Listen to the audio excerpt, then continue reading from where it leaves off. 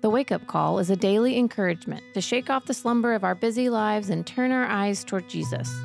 Each morning, our community gathers around a scripture, a reflection, prayer, and a few short questions, inviting us to reorient our lives around the love of Jesus, who transforms our hearts, homes, churches, and cities. Now, here's J.D. Walt with today's entry.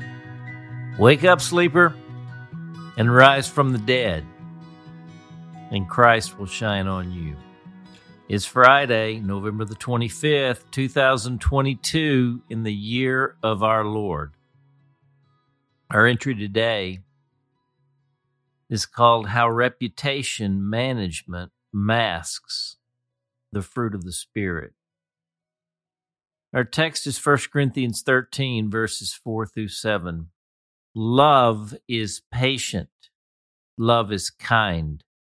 It does not envy. It does not boast. It is not proud. It is not rude. It is not self-seeking. It is not easily angered. It keeps no record of wrongs. Love does not delight in evil, but rejoices with the truth. It always protects, always trusts, always hopes, always perseveres. Love never fails. The word of the Lord. Now consider this. If our watermelons were patience, then our cantaloupes were kindness. Our truck patch melon business blew up quickly and put us on the map. They even wanted us back in McGee. We sold watermelons and cantaloupes far and wide, from retail at farmers markets to wholesale at grocery stores to a premium home delivery service. The Walt Cousins Inc. discovered Prime way before Amazon did. Our watermelons were good, but the cantaloupes were best in show. Everyone wanted to know our seed variety, but we kept it even closer to the vest than the 11 herbs and spices in the Colonel's recipe. All of this generated quite a reputation for us, and that's good, I suppose, as far as our business went. However, when it comes to our own lives, this is where the whole project so easily begins to drift off course. It is so easy for the fruit of the Spirit to become all about us, our character, and our reputation. Here's the thing about the fruit of the Spirit. The fruit of the Spirit is never about me and always about you, never about us and always about others. This is the problem of thinking about the fruit of the Spirit in the framework of our virtue and our character traits. The fruit of the Spirit comes from the presence of Jesus, who is always oriented toward other people. We meet many people in life and we come away from them thinking, he or she is such an amazing person. There are a few people we meet in life, and we come away from them thinking, maybe I am an amazing person. The former category are good people. The latter category are great people.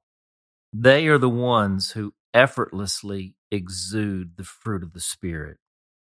They have a way of being with people in a way all about the people and not themselves, because they have forgotten themselves.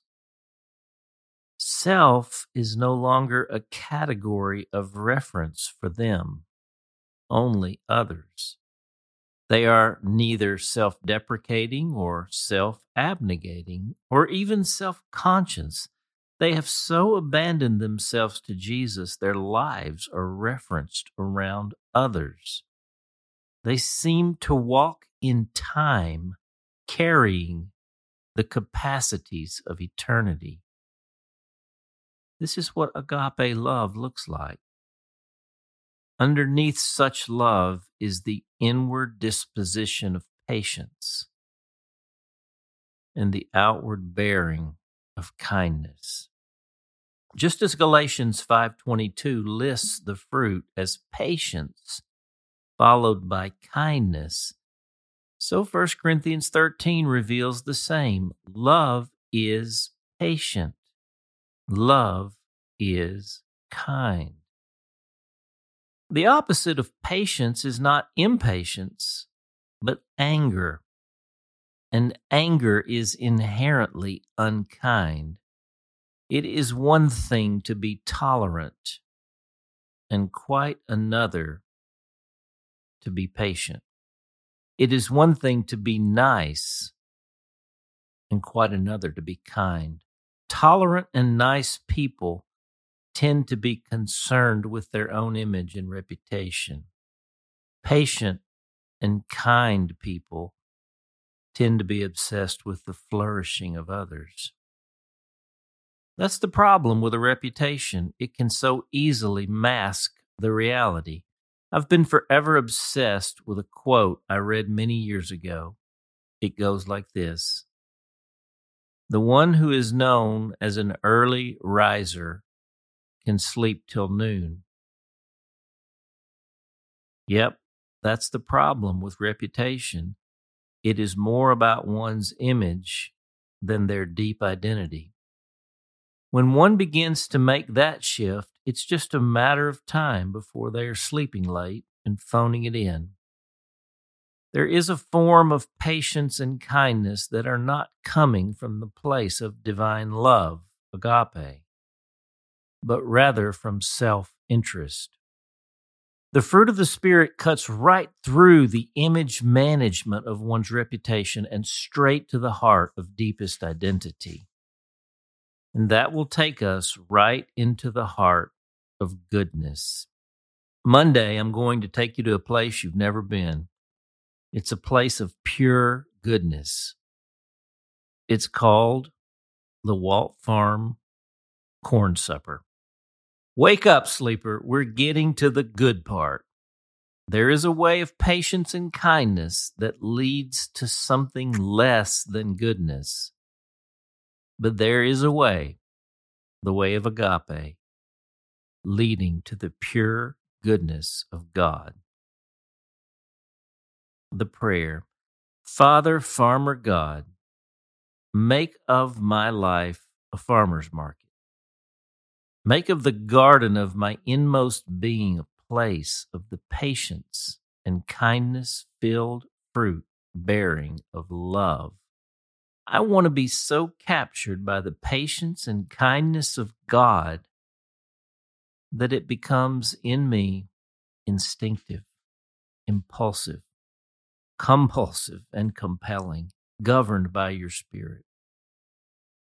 Holy Spirit, orient my patience and kindness to be about the people around me and not of trying to put the best face on my broken ways. Praying in Jesus' name. Amen.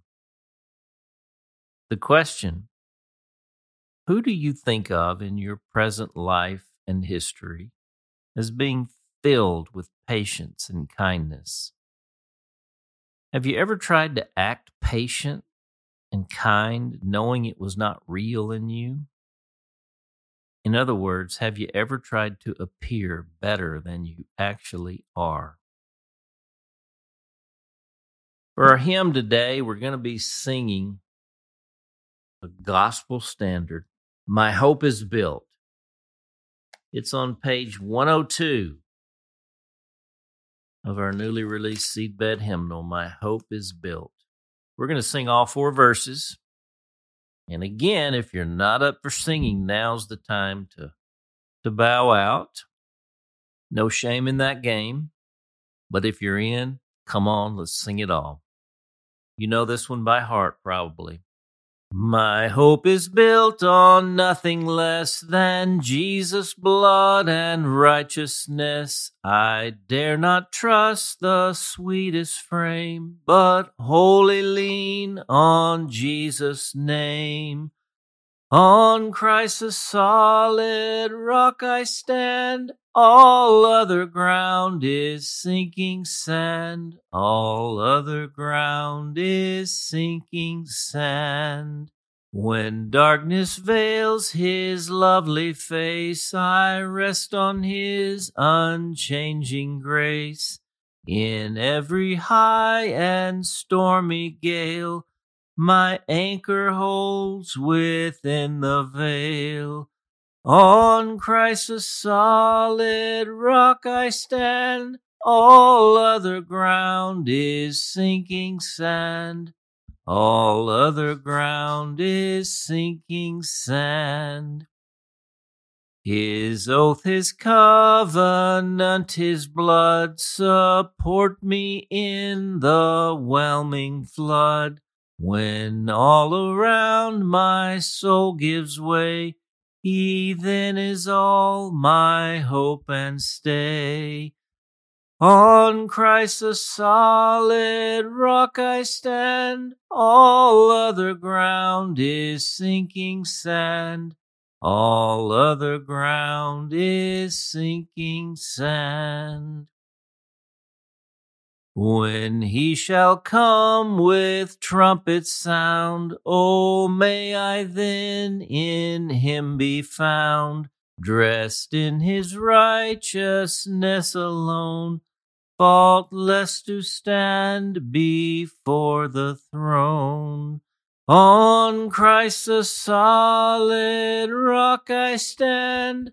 All other ground is sinking sand. All other ground is sinking sand. Man, that song never gets old. Thanks for singing with me today. Well, it's Friday, and you know what that means. It's another day to sow for a great awakening. So I'll see you out there on the field today. For The Awakening, I'm J.D. Walt. We hope that today's entry challenged and encouraged you. And thanks for listening to The Wake Up Call, powered by Seedbed. Be sure to share this with a friend, leave us a rating, and subscribe wherever you prefer to listen to podcasts. Find out more and join the movement by visiting our website at seedbed.com/wakeupcall.